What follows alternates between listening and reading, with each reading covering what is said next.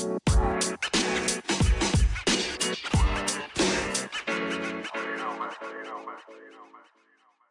you're back and you're ready to enjoy another episode of Smoke Signals. It's been a while, but we're back. We've actually got a lot to talk about. Well, we got a lot of things to record. Not necessarily we're going to talk about in this episode, but we got a little bit to talk about this episode, and then we're actually recording a second one after this that you guys won't hear until March. This is going to be part about just a little bit of recent Indians news, and the second part's going to be previewing the IBI Top 50 Prospect List, which is going to start February 1st. I'm Justin Lada, as you know, and I'm joined by Michael Cuva again. Michael, welcome back, and holidays are over. I'm really excited to jump in and start talking some baseball again, finally. Yeah, I'm excited too. We were just talking about before we started here about how our weeks have been going, and this is probably the best part of our week. So I'm looking forward to spending some time talking Major League Baseball, issues, and as well as our minor league system with you today. Yeah, I was not being tongue-in-cheek about my comment about enjoying this because I've had a long week too, so I'm really looking forward to talking to it. That being said, who I think was tongue-in-cheek, who didn't come across that way, and the little bit of news we're going to get into is the Dolan family, specifically Paul Dolan, but more on behalf of his family, received the Lifetime Achievement Award at the Greater Cleveland Wednesday night, the night before we were recording this. And a lot of people were not thrilled, not necessarily. Some people weren't thrilled, and there was a little bit of normal Dolan bashing and ownership bashing, which has been going on for a while now. That was offended by the fact that the family got the award, and there were some people who kind of questioned the timing of it. I mean, to me, there's no doubt the Dolans do deserve this sort of recognition, because the thing I think people forget about when they talk about this award, it has nothing to do with down the field performance. It all has to do with contributions to the community and philanthropy, which the Dolans do a lot of. They've done a ton for inner city baseball programs and just the city of Cleveland in general. And they're also a local family who owns the Indians, so it doesn't happen very often. So that's, I think, why that award came up, and it was just a recognition of that, and their stability as a franchise. They haven't rebuilt like the Cavs, they haven't been a disaster like the Browns, but it had less to do with the on the field stuff. But what everyone's mad about is the comments last night, and had to do with Dolan, Paul re-referencing the "enjoy him" comment. It's everybody who was in attendance at the event said it was supposed to be self-deprecating. He was trying to make fun of himself and kind of keep things a little bit lighter, and it didn't come off that way. But unfortunately, every time Paul speaks these days, it doesn't turn out well publicly, and there's really just not much he can do right now in the public eye. No matter what he does, unfortunately, unless the Indians win a World Series, no one's going to look at him, or they sign Lindor to a long-term deal. The city's not going to look at him favorably for a long time. So I feel bad for the guy in that respect, because I think we all know he does care. I don't think the comments played well publicly, and I think maybe he should have gotten a little feedback on that speech before he made it. But all in all, I think it's been a little bit overblown, and on top of people not recognizing what the family was being recognized for. Sorry that was so long-winded, but I felt it had to be said. No, and that makes sense. And I feel like a little bit like kind of the same, but also I have a different maybe take on it. Just I know I've mentioned on here before, I think that I'd worked with the Indians before, so I have a really great opinion, high opinion of the Dolan family. All the interactions that I've had, not specifically with them, one-on-one, but in meeting settings, and the people that they have working for them. They're all just really high quality people. And I believe with what they're doing and the path that they're choosing to take with the team, and the way that the management has been able to make a lot out of nothing sometimes. And you don't have to like some of the things that the team has to do based off the market size. And I know that's kind of a redundant thing, but it's not about liking it or not liking it. I think that the Dolan family, as you mentioned before, does a lot of really great things for the Cleveland community, to the point where I think that sometimes, people in the building have to like rein them in, because they want to be so giving and try to contribute in a lot of different areas. And I really respect them a lot. I really respect what this award means for them. And I understand some of the people that were saying Fred McLeod could be somebody who would have gotten this award. And I agree. There's, I could see both of them getting the award. And but the speech, it is what it is. People are going to find the reason to complain, no matter what you say, what you do. I didn't have a problem with it. I kind of thought it was funny because those comments did get blown up last year when he made that, had the interview before the season. It was clearly self-deprecating, as you said, and people just want to have a reason to pile on the family more and more, and it's a shame, but I don't think there's any reason why their family doesn't deserve this type of award because, like you said, they really do a lot around the city, the community. That they don't have to do. And I think that they're, it's a great place to work. And I really respect them a lot. So, it is what it is. Hopefully this kind of blows over, which it probably will, and we can move forward. But people are going to be upset right now, specifically because everyone feels like we're not spending when we should spend, and et cetera, et cetera. So you can't please everyone. No, and I think the timing just kind of was pretty bad. Like you said, Fred McLeod probably would have been a better choice at this point. Um, I think at some point it was the Dolan family was worthy of the award again because of what it actually means, not having anything to do with winning a championship. I just think the timing was pretty rough, and the worst thing I'd say about the guy is, aside from the spending, that is what it is the PR has just not been good. The speech didn't play out well, but like I said, no matter what he said, anything short of him saying they were going to re-sign Lindor was going to not go over very well, or anything else about the team or spending money or had they won a World Series. But I also think it's funny that people find him to be a bad owner because of spending, and I think a lot of people would be fine with them if they had won the World Series in 2016, which they really would have no control over. Like, yes, they write the checks and they hire the people, and the people do a good job, and maybe they don't write enough bigger checks or enough in general, but it's just funny that I guarantee the perception would change quite a bit had they had Rajai Davis's home run than a 3-run homer instead of a 2-run homer. Like, one small little thing that they really didn't have any control over, like Rajai Davis hitting a home run off of Roldis Chapman in that spot, is just absolutely ridiculous. And if it just happened to be one more batter on, that completely, for a decent amount, changes the perception of the family and the ownership. I think that's really funny because in that instance they would have zero to do with that because the odds of Davis hitting that home run and the way it played out, especially with the roster at that point, they had no business even being there.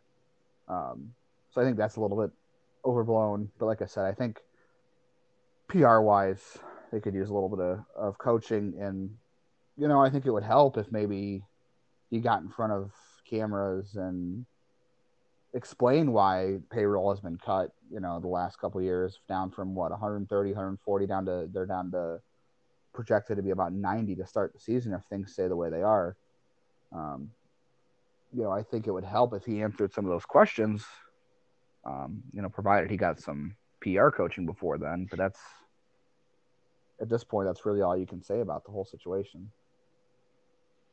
Yeah, that's an interesting point about the World Series. I never really think about that, but that does make a lot of sense because you're right. If we had won, like the whole knock is like we're competitive, but we never quite finished the job. And to me, again, going back to like what I said before, but I feel like the team did spend when they were at their peak, like where the Twins are right now, to me, is where I feel like the Indians were 3-4 years ago. And now we're at the point where not that we're declining, but some of the core is becoming expensive, reaching free agency. And that's when you can't you can't have that as a small market, be able to afford all these different guys and pay, huge sums of money to keep guys around because sometimes the contracts don't work out and you get yourself in bad positions. The Rays have been trading guys pre-arbitration, like right when they're starting arbitration for years, and nobody really says anything about them. And they're competitive, and they find a way to make it work by developing a top farm system, being savvy on the trade market and having a clear plan in place of what they want to do to be successful. And I think the Indians can follow that route, and they've run much higher payrolls than the Rays have, in their tenure in the last, let's say, 10 years. So it is what it is. Like you said, people are going to complain about everything, and it is. There's not really much you can do. It would be interesting to see him in front of a camera, but I think that no matter what he says, people are going to nitpick it anyway. So maybe that wouldn't do a whole lot for his image and the image of the organization. At this point, it probably wouldn't. I would also say too, outspending the Rays probably shouldn't be your goal because their ballpark is horrid and their fan base is even worse as far as how many people they have. I mean, I know the people who are fans of the Rays are great fans, but they just lack a good sized fan base. But outspending them probably shouldn't be your goal. I mean, I think right now the Oakland Athletics are running a higher payroll, and I would say I don't know if getting back to 130, 140 million is going to happen or it should happen, but I mean, they probably need to go above 100. Like, I don't think you can go into the season at 90 and feel good about it. I think they could easily add another 10 million to that and at least put themselves in a better spot, and it maybe helps explain a little bit. But yeah, I mean It kind of leads us payroll. into our next Yeah, we can go right No, I was into gonna say that. it kind Yeah, of lead. Yeah, exactly. It's kind of a unintentional segue, but talking about the payroll and free agent acquisitions and whatnot. So I'll let you continue with the intro into that. yeah. Uh, it seems that one player would actually make a lot of fans happy, and I'm not saying they should not sign him. He given where they're at right now, he could help. But every post I look at, I feel for whoever's running Indian social media these days. Just like I feel for whoever's running the Astros social media these days because it's 10 times worse. Because every response is a trash can. Um, Right. but every time the Indians post something is when he's signing Puig. What about Yasiel Puig? Announce Puig, and I'm like, okay, like he's projected to put up 1.8 WAR per depth charts. He was worth 1.2 last year. He had a 3.9 year in 2013, his rookie year, 5.5 in 2014, and since then, 1.5, 1, 2.9, 1.8, 1.2. He's going in the wrong direction. I know there's going to be some people who say, well, WAR is not everything. And people can even look at his counting stats last year. 24 homers and 19 steals looks great on paper, but in the offensive environment, he had a 101 WRC plus, which is 1% better than the league average, and that would help the Indians right now. But the way people are talking about it, I've even seen people saying, like, there was reports saying that he wanted 3 years, 15 million a year, and some people were saying, yeah, give him that. I mean, if the Indians wanted to sign Puig to a 1 year, $10 million deal or something, and I think 10 million is, pushing the upper end of his price point as far as comfort and what you're going to get back. But if the Indians wanted to do that, I'd be fine with it from a management standpoint. But it just seems like people think he's Manny Ramirez or he's really. I can't imagine. I mean, if he was worth 3 years, 45 million to anybody, I'm sure he would have gotten that offer by now and he'd be gone. Right. I guess I'm with you. I think my ceiling for the contract that I would be comfortable giving him would be about $8 million a year, one for eight, and hopefully maybe you get him less because he's hanging around in the market for as long as he has. But yeah, I think a lot of it is just the name value, and the first years were electric, and he's got loud tool. He's a big personality. He's fun to watch. I enjoyed watching him in a Cleveland Indians uniform. I had wanted him for a couple of years. I thought that there was still something left in the tank maybe 2-3 years ago when they were talking about trading one of Salazar, Carrasco, and Kluber for a bat. And I really liked the idea of getting Puig, and he's just he's getting older at this point. Not that he's old, but he is what he is. He doesn't provide a lot of on base skills.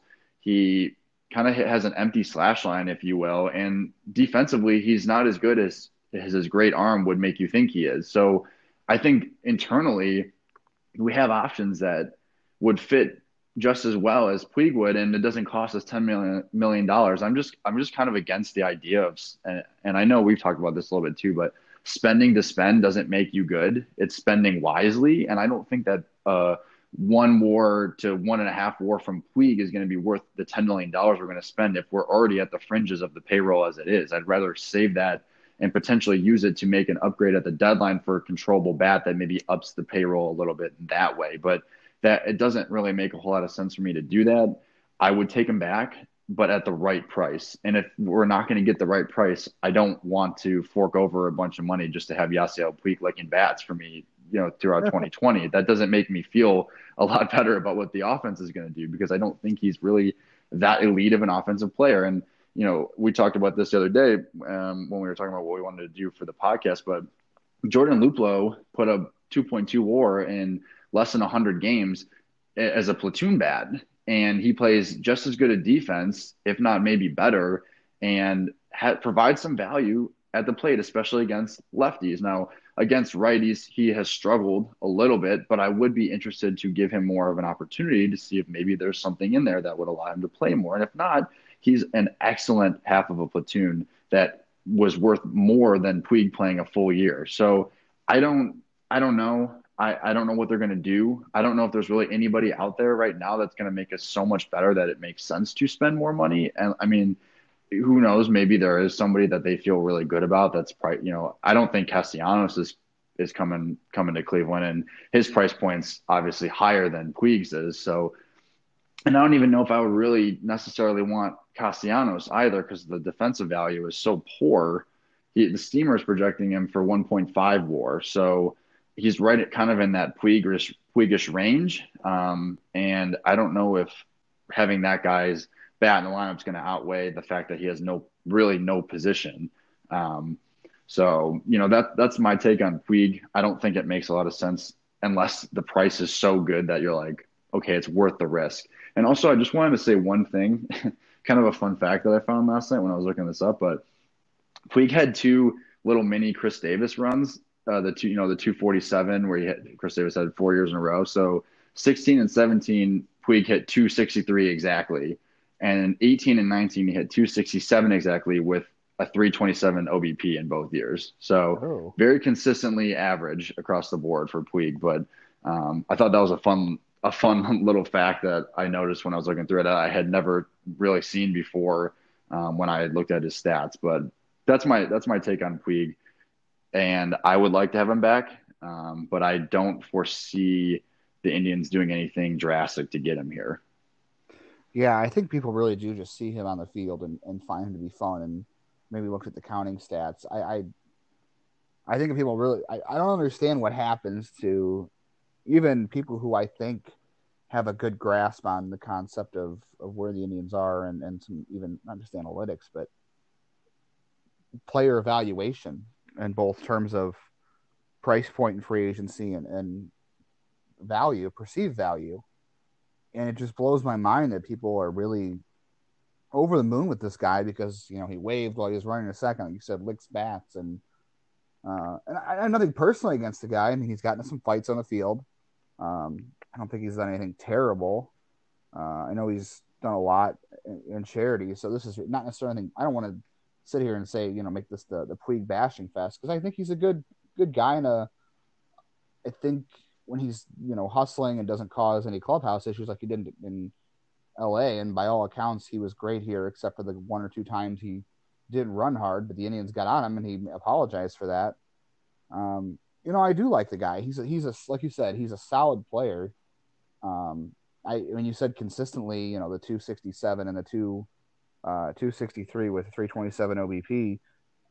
Consistent's not a word I would ever use to describe him because he's been so up and down in his career. But like you said, those couple averages and the OBPs have been consistent, and that makes him consistently average, and that's fine. I think the Indians could use more of those guys. Like you said, it's got to be the right price point.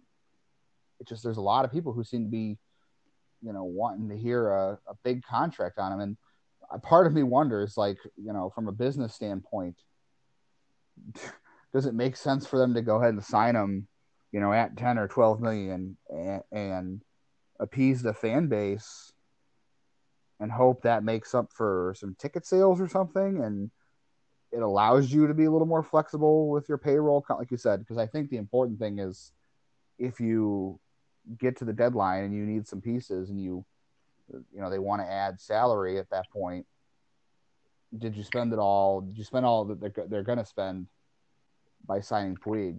And like I'm looking, does it equal? Does it?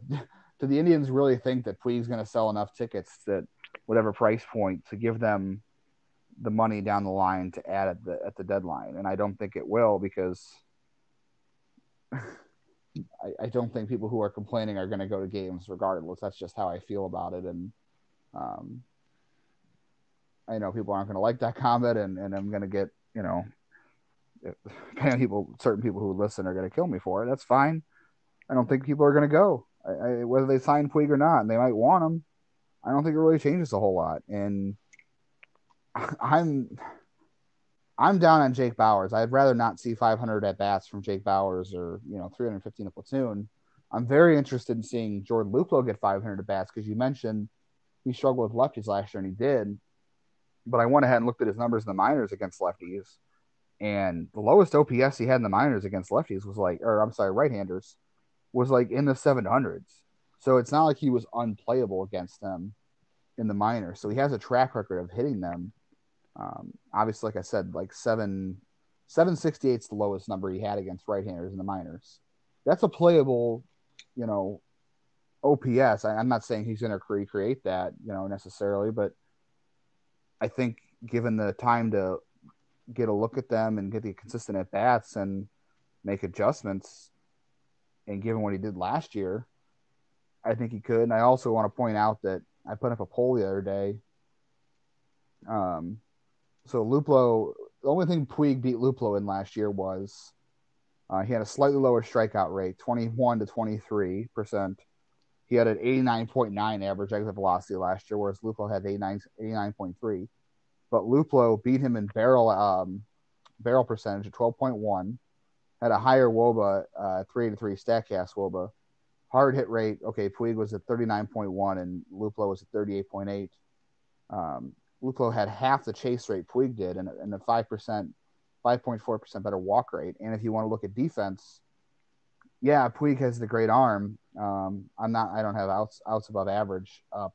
They're both worth zero defensive runs saved in each combined. But in terms of outfielder jump, Puig was in the 6th percentile, and Luplow was in the 40th, and Luplow was 80th in sprint speed, whereas Puig was 79. So they're pretty even there. But there's a lot of areas where Luplow grades out a little bit better, and I'd be fine with Luplow in left, Mercado in center, and Puig in right at the right price. But I guess I'm stating my candidacy to see Luplow get 450 at bats, and Puig would just be in here if to take away from Jake Bauers getting 450 at bats, I guess, in my world. So we do differ. I have a few notes written down from what you just said that I want to touch on. I guess I'll go start with Bauers first. I still believe in Jake Bauers. I know a lot of people don't, but he had some pedigree coming up with the hit tool and the average-ish hit tool and power tools. He's pretty athletic. I think, like they said, I think Tito said it, that last year he really didn't have a consistent plan that he implemented every single day, and becoming more process oriented should potentially help him have more success, where if he had a good game the day before, he would come in and hit 10 balls in the cage and then be done. If he had a bad game, he would hit 35, 40, and it just depended on how he was feeling and not doing the same thing every day. And I think that's where a guy like, having veterans in the locker room, like that, he can continue to learn from and hopefully take their advice this year from that aspect of things, will help him to handle the highs and lows better and hopefully have more success. That doesn't mean that he's going to be good, but I still believe in him. And the Indians do pretty well in trades, I think, for the most part. So they obviously like something in him, and I see there's talent there with the barrel, with his athleticism, can play first and outfield. And I still believe in him. Going back to your comments about signing Puig to appease the fans, I think the Indians, going back to process oriented, the Indians are extremely process oriented in all facets of their business and baseball operations department. So it's not to say that they don't obviously it matters a lot with what the fans are saying. And this is just my opinion. I'm not saying this from something I heard or anything like that. It's just my take on it, that they're so process oriented that although yeah they obviously want, you always want the fans approval, they're going to stick to what they believe in and what they feel works, and they're going to adhere to that no matter what, until they feel like they're ready to spend back at, to spend back at the thresholds that they were at before. And I just think that they feel like right now is their time to scale back after going above where they feel comfortable at. And now, in a couple of years, when some of these younger guys start coming up and hopefully hitting, and we're shuffling in some of the veterans with some of these younger guys, that's when you start to then build on the fringes with maybe some guys that are more expensive than you would want, but supplement the team in the lower cost younger players better than what we have right now. And I believe in that. I think that they believe in the process that they have in place. So I know what I know what you're saying about Puig, and I would take him, like I said, but I don't think they're going to do anything that that divulges from where they feel is the best process to be in for the team. And then the last point is, people always complain. You said people are going to complain and probably won't go to the games. People are going to go to the games and complain. It doesn't really matter what what you do. People are always going to have something to say. There's something that's wrong, something that they don't like. More dollars, I don't think. Oh, dollars, I don't think drives attendance in the way that people think it does, because the people that complain about it already probably aren't going to games, and the people that are going to games, even if they complain, are such diehard fans that they're always going to be going to games, or super highly identified with the Cleveland Indians. So I think at the end of the day, personally, I feel like winning, and this is not like rocket science, but I think winning is what's going to drive fans, at least at a comfortable level, not just spending. And yes, spending does sometimes correlate to winning, because if you spend a little bit more, maybe you have better players, but that's not always the case. So I don't think that a team that won 93 games last year with a very injury depleted roster is a team that isn't going to be competitive this year, and should be looked down upon because they're not going to spend $15 million a year on Yasiel Puig. That's my feeling on it. I know some people don't agree with that, and that's okay, but that's where I'm at, and that's kind of how I wanted to address the points that you made before, before when we were talking about some of the stuff. Yeah, I'm really over the Puig thing. Like you said, if they brought him back at 8 million, I'd be fine with it. I think I could be fine at 10 million. That's kind of where I'm at. That's the high point for, I think, where he's at and where I'm at. Um, and we'll see what happens there. I'm just kind of over the whole thing of, it seems like people just think that he's the answer to all their problems. And you said something the other day too, and it's, they're going to be upset when they sign him, and if he ends up regressing and isn't even as good as he was last year. And he slumped with them last year too. He only had 2 home runs, and he had a stretch there where he couldn't hit anything, or he wasn't getting hits. I should say, Mm-hmm. he wasn't striking out, but he was hitting a lot of ground balls, and his ground ball rate last year um, was not great. It was 38% for the year. Fly ball rate was 40%, but if you dig in a little bit more, he had a higher ground ball rate, I believe, when he got to Cleveland. So he was hitting the ball in the air a lot less when he got here, for whatever reason.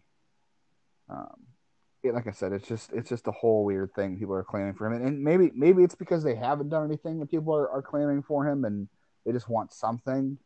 And I guess he is the best outfielder left in the market. Like I would greatly take him over Nick Castellanos. I think Nick Castellanos is a good hitter. I don't think he's a great hitter, and he's very clearly not a good outfielder. So if I had the choice in the two, price regardless, I would still take Puig.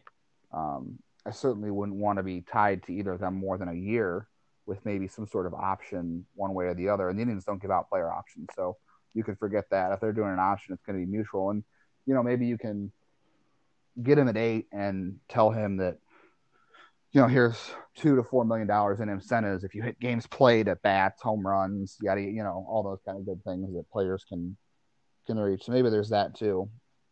And you also made another good point too about no one ever being happy, or a team winning 93 games having to rely on Puig to carry them, uh, as their big addition. I would say this too, and Mark, like, I think I mentioned this to you before, and I mentioned this in the podcast. Mark Shapiro said something before he left for Toronto years ago, saying they try to make the fan experience as good as they can, from promos to what they offer in the ballpark, and all those sorts of things, because at the end of the day, they only have so much control over what happens on the field and the outcome of the game.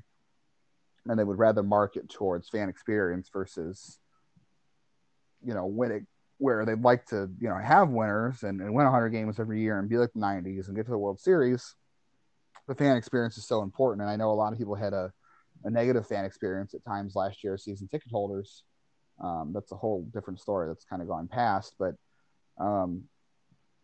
I always thought that comment was so true, because they do, at the end of the day, they do lack a healthy amount of control over what happens on the field and the outcomes of the game. They can scout, make good trades, sign good players, and develop players, and put a good lineup out. But I mean, there's only so much you can totally do at the end of the day.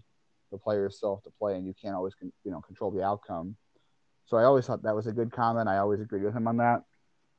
And my other comment about this has always been, and people can be fans however they want. And this is kind of how I want to close things. I'll let you, make your point here at the end, or if you have any strong feelings on this before we move on to the prospect part. But my feeling on sports is always, if you're watching a specific team and your only sense of enjoyment is if they win a championship, like if you're only a fan of a team to see them win a title, then unless you're a fan of like New England Patriots, you're going to be disappointed like every season of your entire life, especially Yeah. especially in baseball. Like the Yankees had that stretch in the 90s, but like if that's seriously the only way you can evaluate whether a team is worth your attention, your dollars, your sanity, whatever you want to say it is that if they win the title, then you're going to be disappointed pretty much every year. I mean, shoot, even the Patriots aren't even, and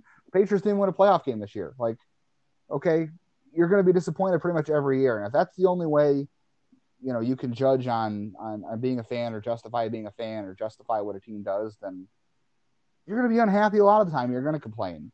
And if that's how you are, then that's fine. But that's just how it ends up, I think. And I've always enjoyed baseball for what it is. And, if we didn't have the Indians, I probably wouldn't be a baseball fan, because I never would have gotten into it. But, I like baseball for the sport. And if winning I don't watch the games to win a championship. I watch the game for enjoyment. And if I only watch the game for a championship, then obviously I'm about to be 31 in a few weeks. I would have been miserable for 31 years. It's just not a good way to Right. go into it. That's just how I see things. It's not a good way to evaluate it. And I'd like to see them win a World Series. I think everybody would, but it was Terry Pluto who said, "Don't let the millionaires make you mad." And I think it's one of the best things he's ever said. No, I like that, and I happen to agree with that feeling. I love baseball for a lot of different reasons besides just watching, waiting for my team to win a championship. I love the nuances of it. I love the cat and mouse game, if you will, between pitcher and hitter, and sequencing, and how guys are going to try to attack hitters and get people out. And I mean, even for me, the last couple of years, I've become more excited about reading about prospects and analyzing who has what tools and how that's going to play at the major league level, more so than even worrying about what the big league team is doing. That's kind of been more of what I've fallen into. And I love baseball regardless. I don't know. I guess to your point, if we didn't have a team, I probably wouldn't have loved baseball unless my dad or my mom or somebody in my family liked a specific team for some reason. I guess I probably wouldn't have gotten into it either. But baseball's been a big part of my life, and a lot of my best memories as a kid are going to games with my dad. And baseball's one of the only sports that I can really think of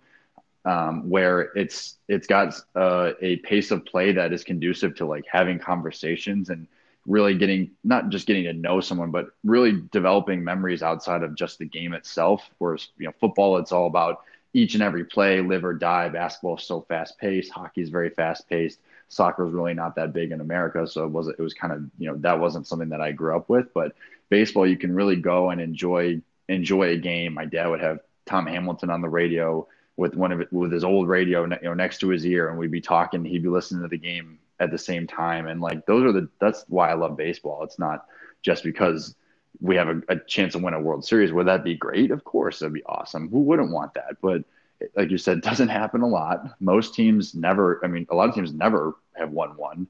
And whether it's whatever sport you could go through hockey and basketball and football. There's teams that have never even been there before.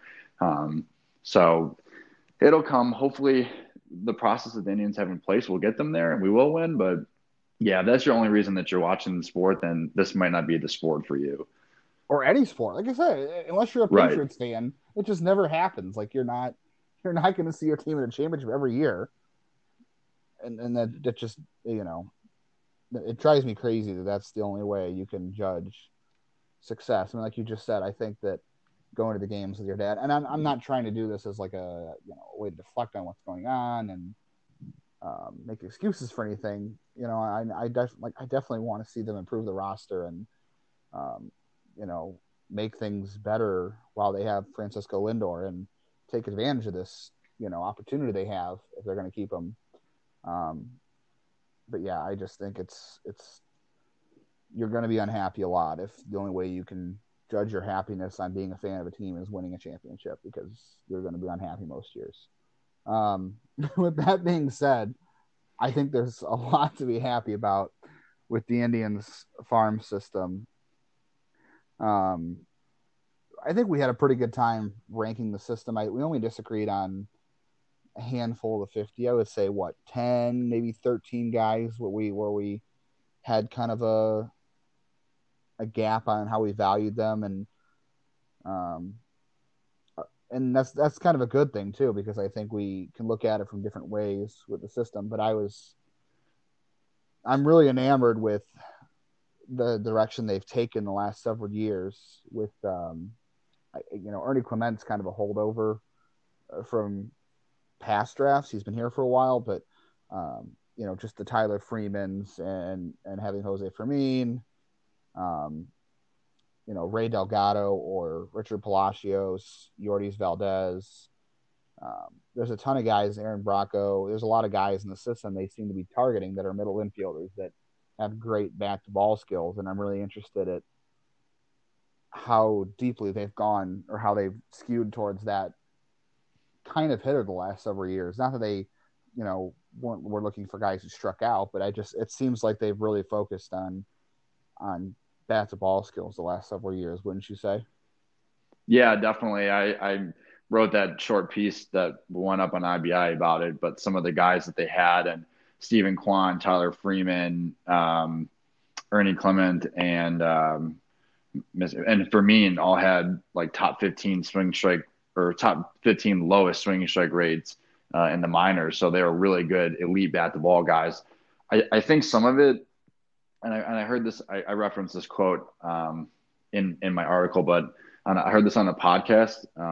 It's called Executive Access, and it's a really good podcast if you want to hear some input from guys that are in front offices or all around the league in various roles. But a guy from the Diamondbacks was on and was talking about how he thinks that nowadays batting average, and not necessarily the counting stat itself, but like the ability to put the ball in play will become more valuable as we go forward. And I think some of that will be because of the fact that guys are so overpowering pitching nowadays that drafting guys with swing and miss issues isn't necessarily the right way to go about it. I don't know if there's necessarily a way to, and some of it can be swing deficiencies, some of it maybe is plate discipline, but drafting guys with good bat to ball that can see the baseball, have athleticism in their swing, can manipulate the barrel, I think it gives you a higher floor to work with. And the Indians player development system is so good at what they do that I think taking those types of guys allows them to maximize what their returns are in the draft and keep their system stocked with guys that can make it MLB impact, and hope that some of these guys with these great bat to ball skills are able to develop other tools that might make them successful, so they don't just slap the ball around the field with empty contact like Ernie Clement does, and maybe these guys, okay, I see the ball well, I'm comfortable, I know I can get the barrel to the ball whenever I want to. Now let's make some tweaks in the swing, let's adjust the attack angle, let's try to lift the ball a bit more, work with strength and conditioning on lower half, hip flexion and making sure that you're strong in your legs, and let's try to lift the ball and drive it in the gaps now, knowing that you can attack all parts of the zone and feel comfortable. So it's kind of just a mixture of a lot of different things, but I think that's definitely an area that they want to go, and it makes sense why. And to your point about the top 50 list, I would say 10 to 12 is probably about right. And the guys that we disagreed with, and there really wasn't too many guys that you had on your list that I didn't have, or vice versa. It was more so just prioritizing where they go and why. And we'll end up talking about that later on in a different podcast. But the conversations were great. And I learned a lot from talking to you about guys. And I adjusted my personal list a few times just based off the conversations that we had. So it was a lot of fun. I really enjoyed doing it. And I'm looking forward to these modules coming out and everyone getting to read what we talked about. Yeah, and I definitely learned a lot from you. And I've actually, for those who are listening, we're about what would say 25 deep into the 50s, what we've written so far. Mm-hmm. So this is still ongoing. We're still writing all these, and I've learned a lot too, just from reading yours and getting them ready to go on the site. I've learned a lot, and I've looked at a lot of videos based on what I've read from you explaining things. You do a much better job than I do of explaining mechanics. Whereas I might have gotten a few more looks at certain guys and just seen the stuff a little bit and how things played out in the field. But I think it's leading to a lot of good content. I think people are going to be interested in reading it. Hopefully, the system. Though, Hopefully, yeah, I hope they enjoy it.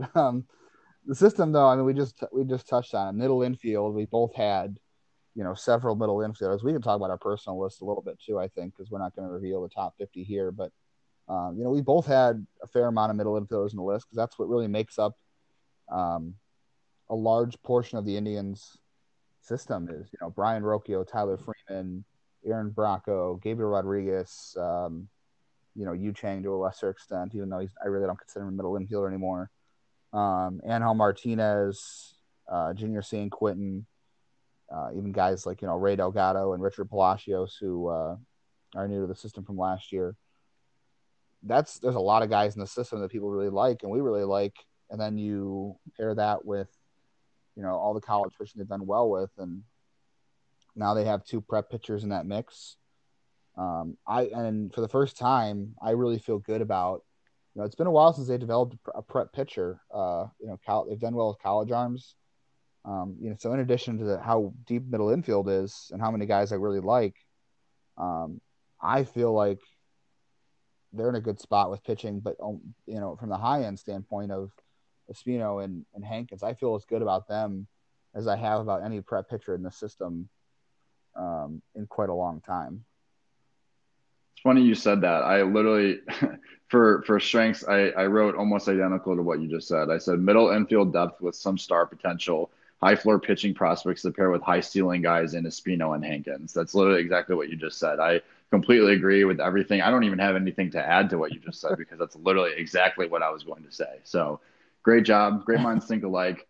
But yeah, no, I think they have a ton of impact guys that are in the system that have also made it onto our list as well. I'm excited about the futures of many of them. I'm sure the way the Indians develop guys, you have to hope that they'll hit on a lot of them that will be able to hit their ultimate ceiling of performance. But to go into the weaknesses now that you said the strengths, for me personally, I think outfield has been an issue for them over the years. Outside of Valera, there's not really one. I mean, you can put Daniel Johnson in there as a guy that you like, but they didn't really like home grow him. They traded for him, so it's a little bit different.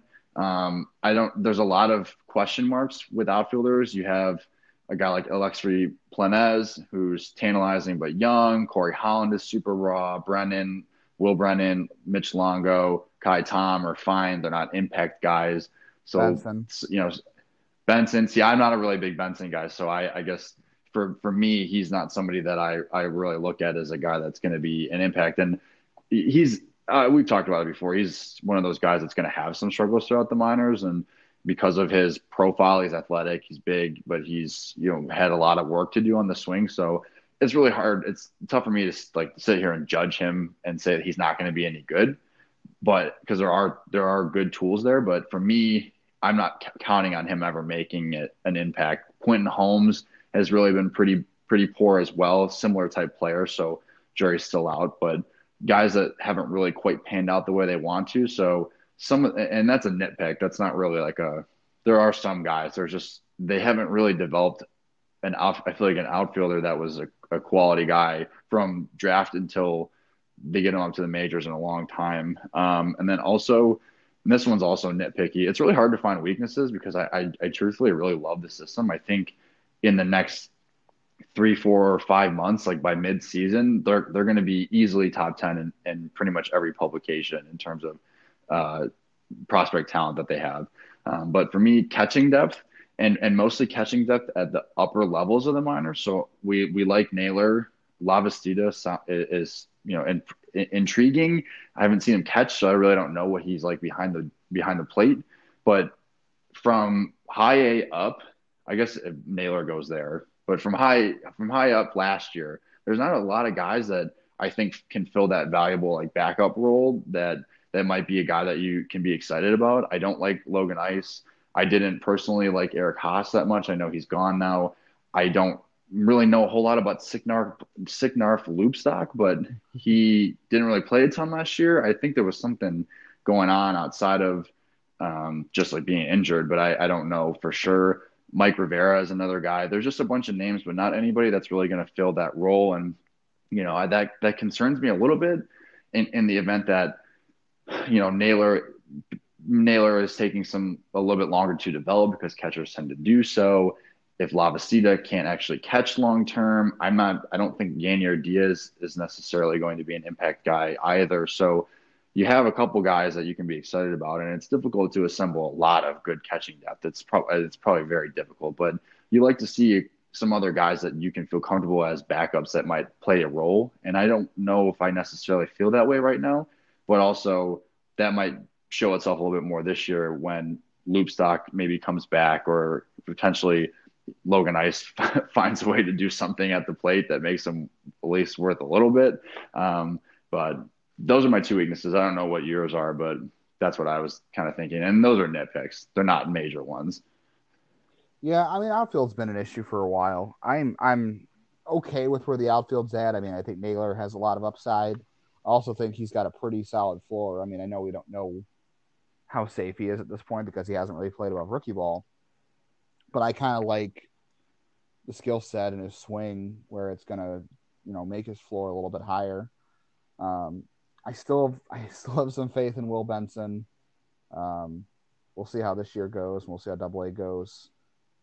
Like I said, there's Daniel Johnson. He still does count because he's in the system, and I like what he can provide. Um, there's some other guys too. I'm not saying they necessarily have a lot of impact depth, but I'm interested in.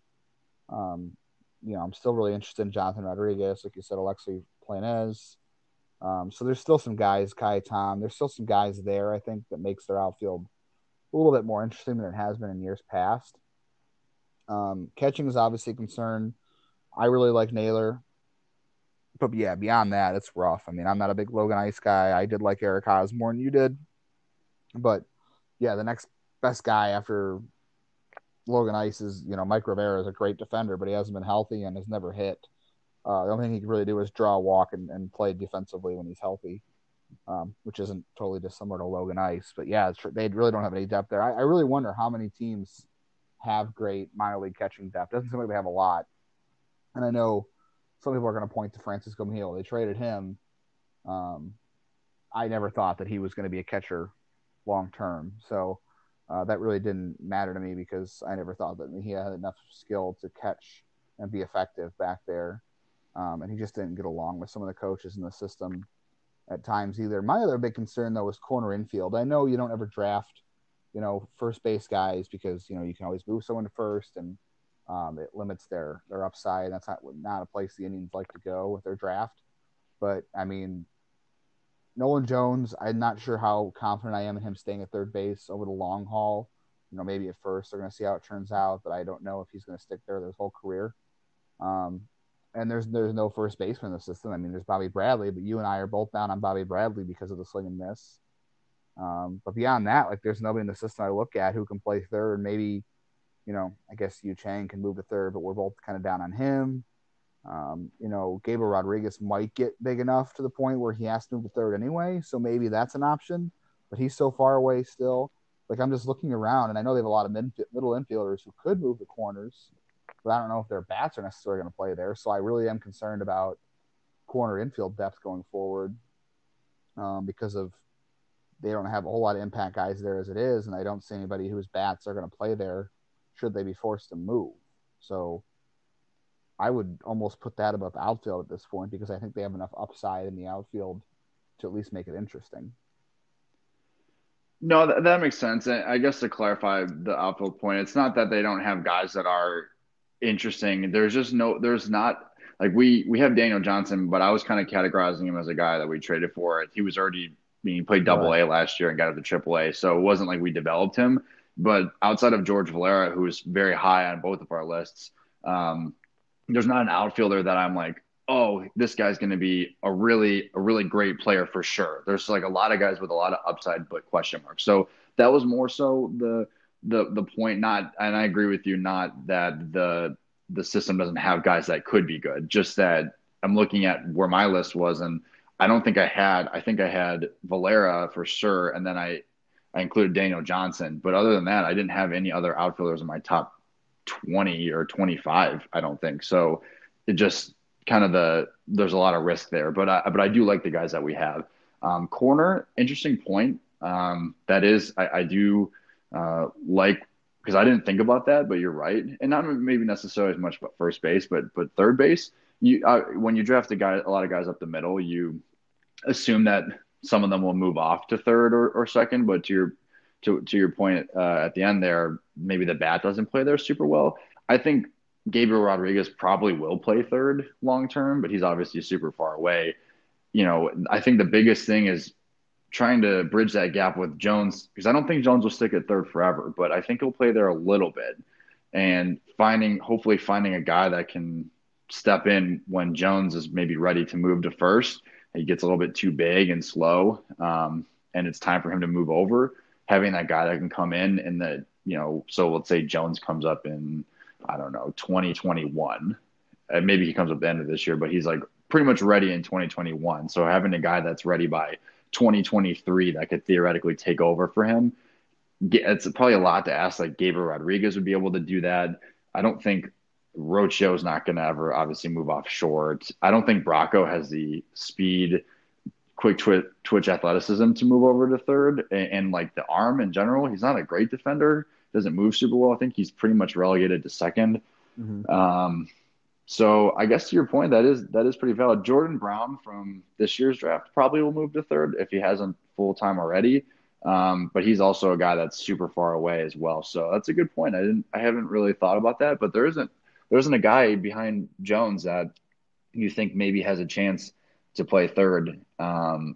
So hopefully, not hopefully. I mean, you obviously want to keep guys up the middle if possible. It's a lot more value there, but some of those guys will probably move off, but they may start having to look and see if there's any value in the draft coming up on guys that they feel really good about sticking at third that aren't going to just become first baseman necessarily, that can fill in the gaps of the high floor, like more of a high floor guy lower on in the minors to have that depth going forward. And yeah, Chang could maybe play there, but I don't know. We're like you said, we're both down on Chang, so I'm not really sure what that would look like. But that's a good weakness. I didn't think about that one.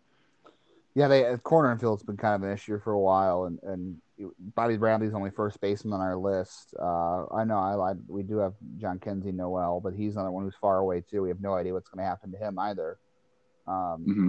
yeah, it's just interesting. Like, and obviously that comes from guys who are going to like Nolan Jones. They got in the second round because of signability, not signability issues, but um, they were able to overpay to get him in the second round when they got him. But I mean, when you look at the draft, guys who are going to stick at third base and provide you with an impact bat, and even some first basemen, those guys go above where the Indians have been picking. So maybe that I know their approach in the last several years has been to go middle infield and see who sticks and move guys off who can't stay. But I also think that's kind of limited their power and their system too. I don't see outside of, and they've done a good job of getting power at untraditional areas. Like Ramirez, his best position coming up was second base. Now he's a good third baseman, but um, he wasn't the guy that anybody was counting on to hit 30 home runs, and he turned into that. But he was a second baseman coming up. Same with Lindor. So they've always gotten power out of positions that are maybe non-traditional, even though there's plenty of power hitting shortstops around. But you think of power, you think of first base, third base, outfield, and aside from Santana and now Ramirez playing third, they haven't got a lot of power out of the corners or in the outfield for that matter. And they have Reyes now, but I guess he's more of a DH. But so maybe the Aaron Brachos or Brian Rocchio, Gabriel Rodriguez, those guys might have some power in their game when they move forward. So maybe you don't necessarily need the traditional corner power that you would see. But I also, like I said, their approach in the draft may be part of this, and just where they're picking. You're not picking as high, where you're not getting the. I don't even know if these guys even. I'm just throwing names off the top of my head. I don't necessarily think they're impact bats, but they're bats that can stick at the corners, like an Alec Boehm or a Jonathan India, or I guess a Nick Senzel, even though he didn't stay at third base. But you know what I mean? Those kind of guys that you think that have bats that play in the corner, the Indians aren't getting because they're not drafting that high. No, that's a fair point. And I think that kind of goes back to something that and I have no way of figuring this out right now, but it's kind of a theory of mine is that bat to ball guys with really good bat to ball skills have an easier time getting to or exceeding their raw power potential, which Rocchio, Bracco, even though Bracco's swing strike rate was pretty high last year, I think they're both pretty good bat to ball guys for the most part and control the zone, control the barrel very well. So for me, like that, I can definitely see that. Some people really think that Rocchio's power will become something not necessarily as prolific as Lindor or anything, but could become a better tool than you would think based off his stature at this point. And Bracco's only filling out more and more. And I think he was the one with more pedigree when they signed him than Rocchio was. But they've all started to fill out a lot, and just being on a really good strength and conditioning program, hopefully eating healthier, and whatnot. So I like the idea that maybe some of those guys will develop that typical power that maybe you don't have to worry about then as much at the corners going forward. But yeah, with the Indians draft positions really hurt them in some of those areas. I mean, there's guys that I'm sure they would have liked to grab that just unfortunately weren't available to them when they went to take, to select, and they're trying to do the best of managing the high upside part of it and also making sure that they hit a decent amount so that they can use this to replenish their system, replenish their major league team down the road. But I believe in where they're at, and the weaknesses it's nitpicky because I really feel this way, and I think you do as well, that the system's in a really, really good place right now. And like I said earlier, I think by mid-season, once some of these guys have a little bit more playing time under their belt and they're still performing, I think the system will jump up easily into the top 10. I'm not saying top 5, but probably in the 8, 9, 10 range. And really people will start talking about how good of a system we have. Because I literally heard someone told me like a month ago, they're like, well, the Indians don't even have a good farm system. And I was like, well, you clearly aren't watching, because they do. They're just guys that are far away, and publications are concerned to rank them too high, because if they rank a guy that's super risky too high and they miss a lot, then people are going to stop believing that they know what they're talking about, and it becomes a whole thing. So you kind of have to hedge a little bit, but I think that the industry knows that what the Indians have done, especially in the international market, has been elite the last 2 to 3 years, and a lot of these guys are going to be able to impact MLB bats or arms at some point in their careers. Yeah, and also you can't discount the fact that their system is rising, and it could be a top 10 system by midseason. So you can't discount the fact they might use some of that depth to trade for, where their weaknesses are. A catcher or a corner or an outfield. I mean, especially with their pitching. Um, you know, True.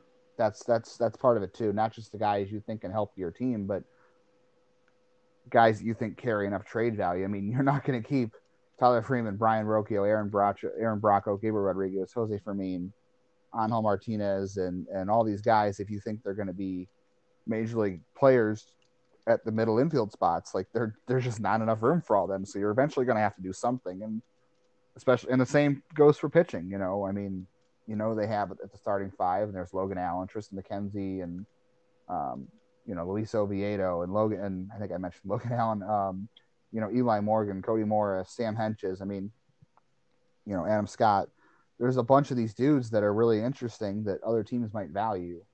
And if you think that you've done a good job developing them and other teams do see the value, you can flip that to offset your weaknesses too at the major league level. So that's another interesting point in collecting talent the way they have, because guys who can play up the mill or the more pitching you have, those guys become more valuable if they become viable major league players, and you already have depth there and you can move that to offset the weaknesses you might have in the system. So there's that too.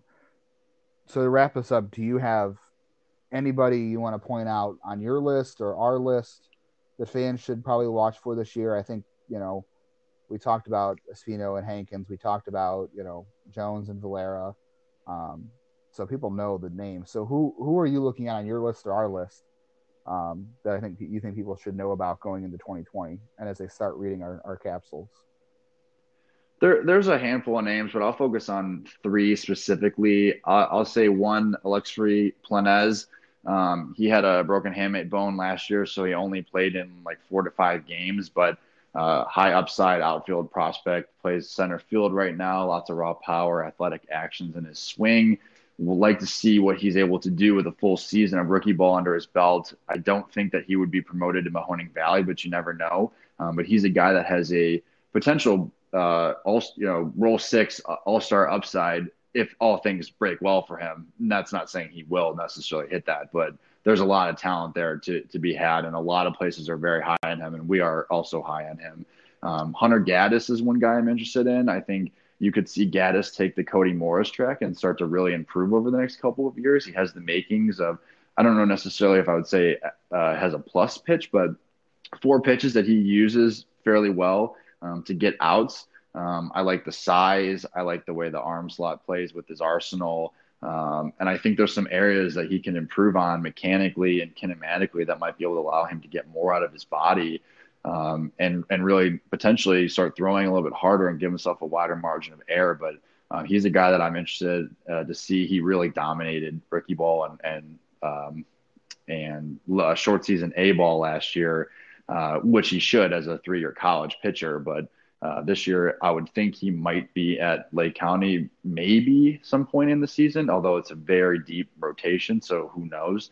But he'll be a guy to watch. And then I would also say that maybe Jordan Brown is another guy to watch. I really like him a lot.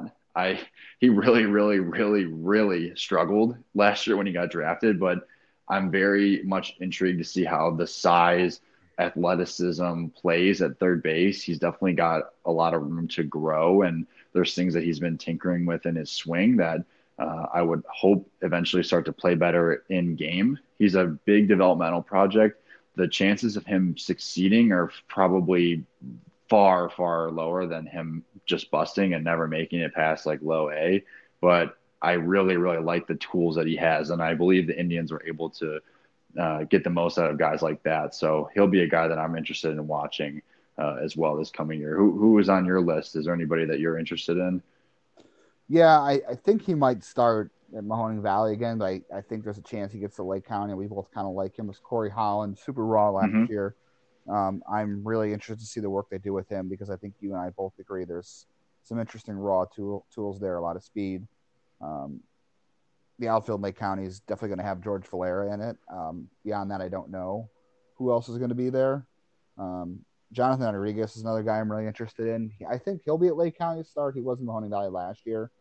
And he's, one of those guys that's just going to need a lot of time in the minors for things to come together if they ever do. And like you said, there's a high chance that he ends up never making it either in past Double A. But I like the plate discipline that he has. I like the size. I know he's got a long way to go with his swing. Um, I know he's not the most gifted for a guy who's got a solid frame. He's not the most athletically gifted outfielder. He's probably more of a third baseman, or not third baseman, left fielder. But I really like the switch hitting ability. I like the plate discipline he has. I think there's a lot of tools there offensively that are interesting that could come together really well. You can mention everybody in that rotation at Lake County. I think there's a good chance you're going to see a lot of piggybacking there because of so many arms. I think they saw Ray Burgos a little bit last year in Lake County. He'll be back there, I believe. Nick Mikulajic, another kid too that had great strikeout to walk numbers in college, surprise, and had the same success in Mahoning Valley. He'll end up being in the bullpen in Lake County, but I think he's a guy who could move fast through the system as a reliever, and kind of join the ranks of Nick Sandlin or Jared Robinson and Cam Hill and all those guys. I think he can move really fast, and that rotation in Lake County is going to be good. And there's going to be some piggyback opportunities, but I think he'll be one of the better relievers in that bullpen. As far as exciting as that can get. I think Michael Cooper is going to start the year at first base in Lake County, but I'd be interested to see if John Kenzie Noel gets there too. He's got a long way to go. I'm sure he'll be at Mahoning Valley at some point, but I kind of wonder if they'll flip those guys depending on the success as well. Yeah, I think that's fair. I had Holland and Rodriguez on my list as well, and John Kenzie Noel. So we were pretty much same across the board there in our thought process. But I'm excited about a lot of those guys. And Mahoning Valley and Lake County will be really, really, really fun to watch this year. And I'm looking forward to being able to get out to some games and see what these guys are looking like and producing during the season. Yeah, those are going to be two fun things. Lynchburg should be interesting. Akron, a little bit. I mean, I'm sure Nolan Jones will start there. I think Freeman could get to Akron pretty quickly. I think he wouldn't need a whole lot more time at Lynchburg. So they could be interesting more quickly. I think McKenzie, as long as he's healthy, starts the year in Akron. So that's interesting too. I also think Fermin can get to Akron. I kind of wanted to mention Fermin. I'm really high on Fermin compared to some other people.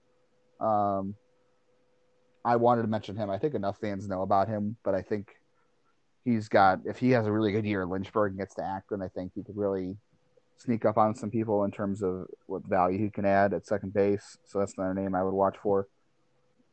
There's a lot of top 10 guys in our list that I think by the end of the year could be on top 100 lists nationally. But Indians fans already know who those guys are. Cody Morris too is higher on our list.